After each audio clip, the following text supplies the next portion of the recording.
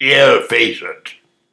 Emma and I are like two ill-fated lovers, destined never to meet.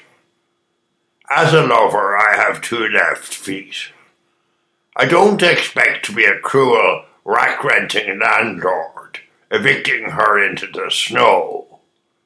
People come and go. I wait. I waited for my coffee today.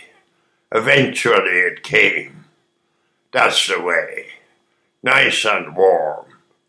Waiting is no harm. I wait for Emma in the cold. She is young and I am old. I want to talk things over with her. Her bed is waiting in the van. Nigel connected it. Good man. That was the plan. Things will work out eventually. It does not all depend on me. I'll wait and see. I plan to rent a room to Emma soon, when everything is in tune.